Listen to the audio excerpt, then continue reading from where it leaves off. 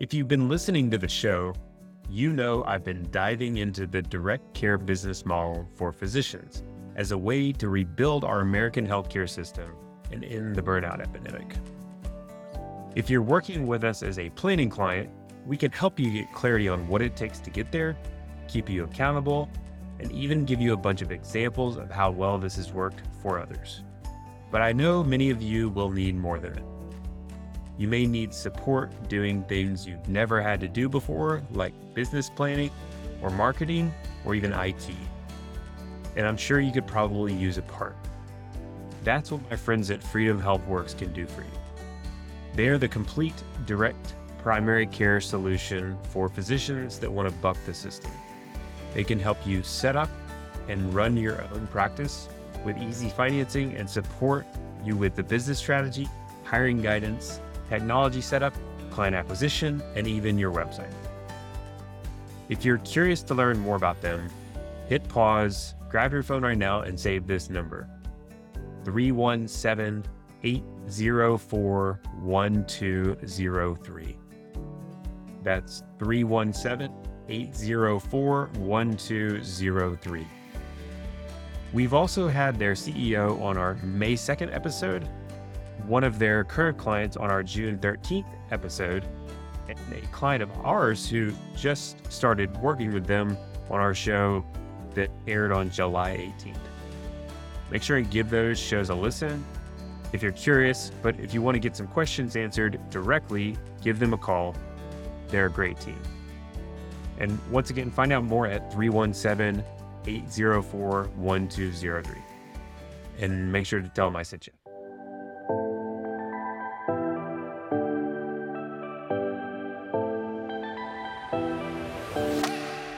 Welcome to Finance for Physicians, a show where we empower physicians like you to practice medicine the way you always dreamed you would.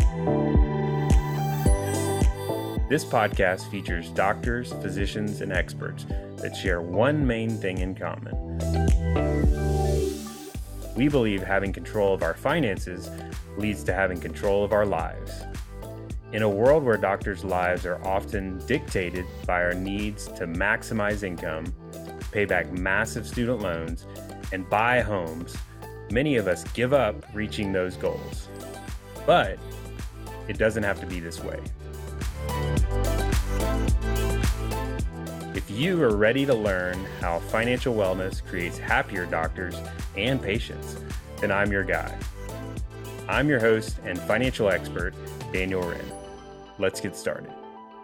What's up, guys? I am your host, Daniel Wrenne, and I'm excited to do another one of these question and answer shows, which we'll be doing more in the future. For now, we're going to be just grabbing some topics that have been hit on in the Facebook group to talk about. But in the future, we'll kind of see how it evolves. For the time being, just feel free to throw out questions. If you have specific questions or things you feel like would be good to talk about, please feel free to throw those in the Physician Finance Facebook group, and we'll be grabbing questions from there to chat on in the short term. I am also excited to introduce my co-host for today, Jeff Wenger, my boy, Jeff. Jeff, you want to throw out a little intro?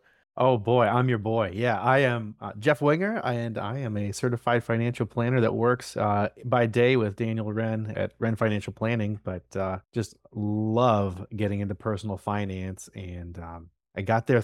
My own journey to personal finance was actually through the FIRE movement. Turns out I love my job, so I don't know if I'll ever retire, but that's kind of how I met Daniel in the first place. And so a little bit of a different journey there.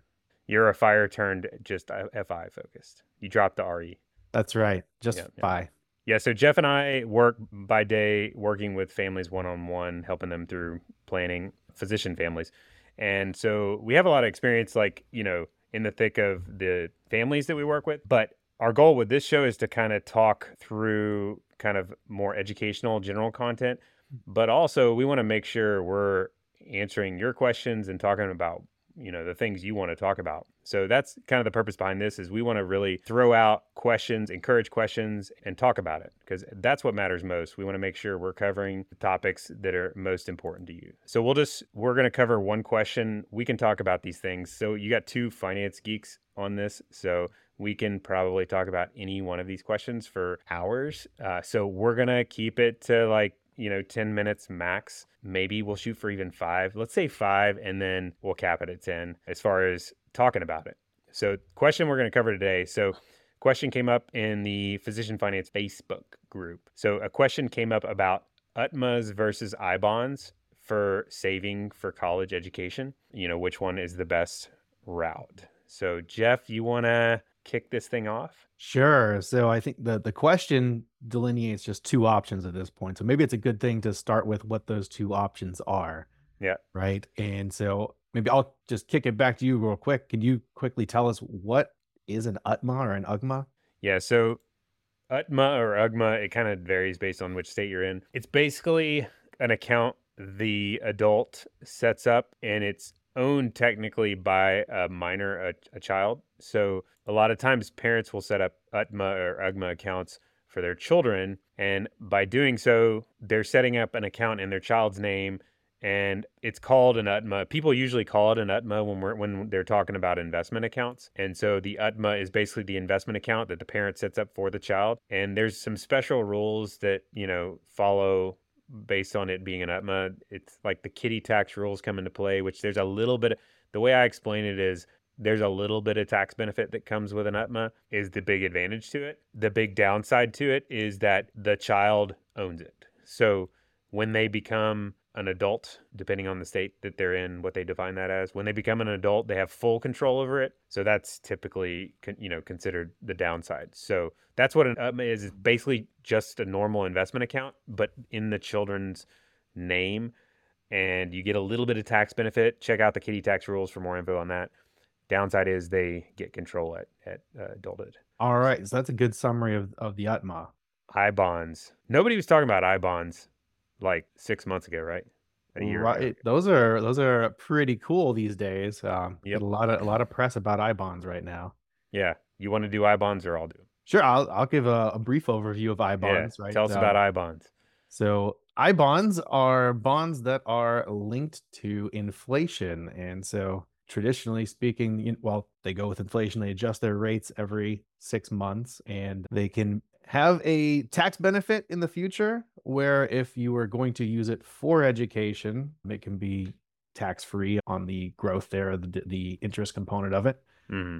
But so the big thing is it tracks inflation, right? And Mm-hmm. so uh, in 2022, inflation's a little bit higher than it has been in the past, right? Right. But what's interesting is I've never once seen, so we get to talk to hundreds and hundreds of families about their money. I've never once seen someone with I bonds as their education savings vehicle.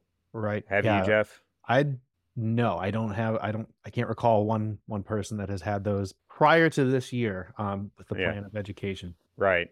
And so the reason I think that is because inflation is normally not very good. I mean, not inflation is what it is. That's like all it is just like your dollar is becoming less valuable. So this vehicle is going to return exactly what the inflation rate is. That's how it's designed, right? So it's a government bond that's basically just pinned to inflation. It's the only really true way to kind of track with inflation. But Right. long-term inflation is basically just breaking even is the way I view it. It's like if your dollar is just returning what inflation is, your dollar is basically worth the same thing as what it was before. So I think that's the problem with education savings. Normally you're talking about a longer term goal. Now, if we're talking about you're saving for education next year, I bond is a home run. Like you can't beat that. If you need to spend $10,000 on your kids' tuition, education expenses next year, or let's say 12 months plus. So I bonds work especially well when you got 12 months at least, but you're only going to need to do it for a year. I bonds are great because you just can't find anything that's going to pay that kind of rate. But the problem is most people are like, well, no, I'm saving. My child was just born, or I have a young child, and I'm saving for their education 15 plus years from now. Yeah, help me out, Daniel. I just had a daughter a month ago, right? Yeah. And so, I don't think I just want to have my dollars that I put away for that just kind of keep their purchasing power. I think we want to probably grow those some. So yeah, I mean, Ideally, right. At least you want to beat inflation. To me, that's the baseline, is we at least want to be higher than inflation. And so that's the whole problem with the I bonds, is like best case, or it is what it is. You're going to keep pace with inflation, and that's what it is. It And matches. not even education inflation, like you're keeping pace with overall inflation. So if college costs inflate higher than inflation, you're basically losing out. So that's the big downside with I bonds, is long-term inflation is kind of like the baseline of which keeping pace with your dollar maintaining the same value, and typically doesn't work well for a long-term savings vehicle if you want to, maximize your return. But the upside is it's really high right now, inflation. Mhm. Right. So if I've got a 16 or 17-year-old, like you said, that's not a bad idea. No. Now there are caps, right? So you can only Mhm. put in 10,000 a year into I bonds. Well, I think you can put an extra 5 in on top of that if you do some. Yeah, you can do some little financial gymnastics and get some more in there too. But Yep. for the bang for the buck, I think $10,000 per person Yeah. is really kind of the easy route. And you got to go on the Treasury Direct website, and there's, you can do it all through their website. Put in 10,000 per individual. And so, yeah, I mean, that could be a great short-term education route. Let's take a quick break to hear from our sponsor, Wrenne Financial Planning. Want to hear something cool? My team at Wrenne Financial Planning has consistently told me that the listeners of this podcast are their favorite people to talk to. Did you know that you can set up a no-cost triage meeting with one of our amazing CFPs at Wrenne Financial Planning anytime and talk about your biggest financial questions? We can discuss things like considerations for transitioning into practice, getting the best bang for your buck buying a house, the smartest way to pay off student debt, or tips on maximizing your compensation package. Or maybe you'd love a second set of eyes to help look over your tax return or investment allocations. Maybe you'd just like a general second opinion from your existing advisor. Either way, our role in this meeting will be to listen to your concerns and help you start to identify potential actionable next steps so that you can start to make solid progress addressing those concerns as quickly as possible. Schedule a meeting now. You'll see a link in the show notes, and when you do, make sure to indicate you found us from Finance for Physicians. We look forward to talking to you. Okay, let's get back to our show. The UTMA, I know I'm getting into like the solutions more, but maybe before we go further down in the solutions, what's the other big vehicle we got? There's two more I think of, but what's the other one we haven't mentioned? The 529 education plan. So yeah, 529 is the most commonly used education savings vehicle. The advantage to it is tax-free if you use it for education expenses, and the parent can still maintain control. So you don't have that downside that you had with the UTMA account and giving up control. So parent can maintain control, tax efficient if you use it for education. Big downside though is has to be used for education or else it loses out on the tax benefit. Plus you have to pay a 10% penalty. So 529, if you know for sure you're going to write checks for education, you really can't, it's hard to beat that. But a lot of times, especially with young kids, they're like, well, I don't know. I don't want to be tied in. And then the last vehicle I'll throw out is like you could just invest in your own name and kind of earmark it for education. So you're not getting all these tax benefits we're throwing out, but you have maximum control over it. So it's kind of like the UTMA, you get the control, but when they become an adult, you still have the control if you need to keep it. But the downside is you don't get those tax benefits. So I think with all those four vehicles, deciding between them, in my experience, working with people, they kind of want to figure out just one option and they're like, what's the right choice? And usually in my experience, on the saving for it side and on the funding for it side, it's not one choice that actually ends up being used. It's more like a combo approach. And so that's the way I like to look at it, is like, let's think of this more from a combo standpoint. Like you're probably going to be, maybe using multiple vehicles. You might even be using cash flow at the time of education on top of it all. So you don't have to do all or none. So with the 529, I think that's really helpful when you're thinking about it. It does not have to be all or none. Maybe you could think of it like, we're just going to save for 25% of anticipated costs through the 529 because I have 6 kids and I know for sure I'm at least going to have to fund one of their education. They're really smart, but like one of them at least is going to need help for me to fund education. And so you can kind of like pare down that percentage and use the 529 as like a baseline and then build on top of that. Right. So yeah, I guess that sounds like a good way to do it, right? Is to have some of that tax-free growth. In fact, some states even have a tax deduction for putting some money in there. Yep. I'm in Ohio. That's one of them. Yep. Indiana's the best of all. Indi- If you live in Indiana, they have the best tax benefit for funding the 529 plans. Indiana's good. Got to make sure you actually put it on your tax return, though. You see that sometimes. Correct. But, That's a classic thing that people forget. but yeah, that's getting away from our discussion right now. Back on topic. Back on topic. But yeah, so all right, so I could put some in a 529 plan. I get a little tax break now. It's got tax-free growth, and if I'm investing it, Yeah. should I expect to beat inflation long term? I mean, nobody knows the future, but we do know the past. And like historically, it does beat inflation. Like historically, investments outperform inflation and often, typically by a lot. And so, yes, I mean, that would be the expectation is that these 529s, you're able to invest, it allows you to invest. So therefore, you can exceed inflation instead of just keeping pace with it like what the I bond would do. Now, that exception I gave at the beginning, if you just have 1 year or 2 years, probably not. I don't know. I don't think I could say one way or the other. I know if I had 1 year, I would bet on the I bond. Yeah, I would lean that same way. Because you have a guaranteed return, at least Yeah. for 6 months there of Right. almost 10% right now. Right.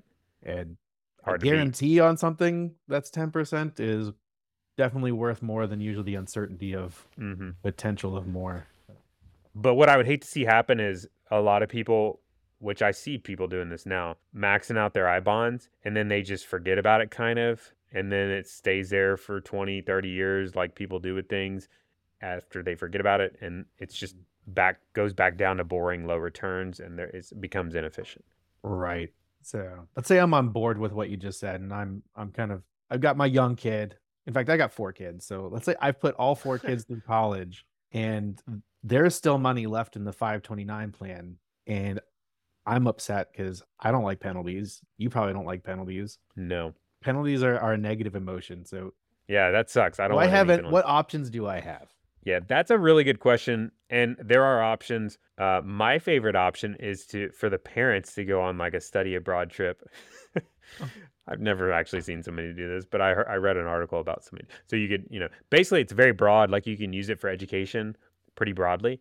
So like if the parents wanted to get some some education themselves, or if they had graduate school costs for another child or the same child, or even grandchildren, education for them, or, there's a lot of additional education alternatives you could kind of redirect those funds to. So I kind of like to look at it like, as long as you're confident you're going to be writing checks for education in the future, the 529 makes a whole lot of sense. The other thing is private K through 12 now. Like that's another backup option with the 529. Like now you can use it for $10,000 a year, up to $10,000 a year K through 12 costs. So you can, if you see that like your kid is like a rock star, academic or athletic, getting a full scholarship, and they're like a sophomore in high school, you could be like, and they're doing private school, max that thing out on private school. Like, might as well start taking it out then to, avoid that situation where you have that penalty. So there's a lot of rarely, so we get to see people work through these things. Rarely do people actually pay penalties. More commonly, we kind of work our hardest to find alternatives, shift the money around to avoid that. Gotcha. So I've got an idea. Maybe we can end with this. Yep. Can you help me out with a general priority system for if you were ranking those 4 different options? So we got the 529 plan, the I bonds, the UTMA, and the regular investment account in the parent's name. Mm-hmm. And if you want to throw in whole life insurance, you can. Okay. We'll do whole life insurance too. Are we going to say dollars we know that are going towards education? Yeah. So let's go with dollars. Let's say I want to fund a public school, public university, and if she goes to a private one, I want to have the ability to help out with that a little bit. Right. So yeah, if we're just talking about that baseline public university and your child is young, like ranking wise, I would for sure say 529 is number 1, like far and away. Number 2 would be, so what are my other choices? UTMA, I bond, investment account, whole life. Let's just go ahead and put whole life last. Whole life's last. Second to last would be I bond. Right. And now I'm left with number 2 and number 3, which is between UTMA and investment account for the parents, right?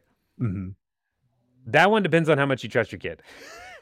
Because you're giving up. I don't know. Because, well, I know my kids' parents, and I know that they would have eaten a lot of pizza with an UTMA. So yeah, so I would probably lean towards the investment account in the parent's name because when they're really, really young, it's kind of dicey to give up control, to assets already.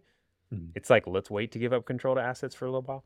So I would go with 529. So what's that order? 529, investment account in the parent's name, UTMA account in the kid's name, I-bonds, whole life insurance. All right. So there's probably like 7 or 8 things between I-bonds and whole life insurance. So let's just make clear where our priorities are. Yeah, I shouldn't have even brought that one up. Sorry. Yeah, it's all good. All right. Well, I think that's enough on education for today. Definitely throw out your questions on the Facebook group. And like I said, we'll be looking for those and we'll cover, one question. We'll try to do this, around once a week and look forward to jumping back on next time. Thanks, Jeff. All right. It's been awesome, Daniel. See you next time. All right. You've been listening to Finance for Physicians. To make sure that you never miss an episode, subscribe to our show in your favorite podcast player. On this show, we believe that when you prioritize your finances, you take better care of yourself, have more fulfilling relationships with your families, and most importantly, provide higher quality care for your patients. If you feel this way too and want to learn more, then make sure to join our community. Follow the Finance for Physicians Facebook group for bonus content and sneak peeks on next week's episode. Thanks for listening.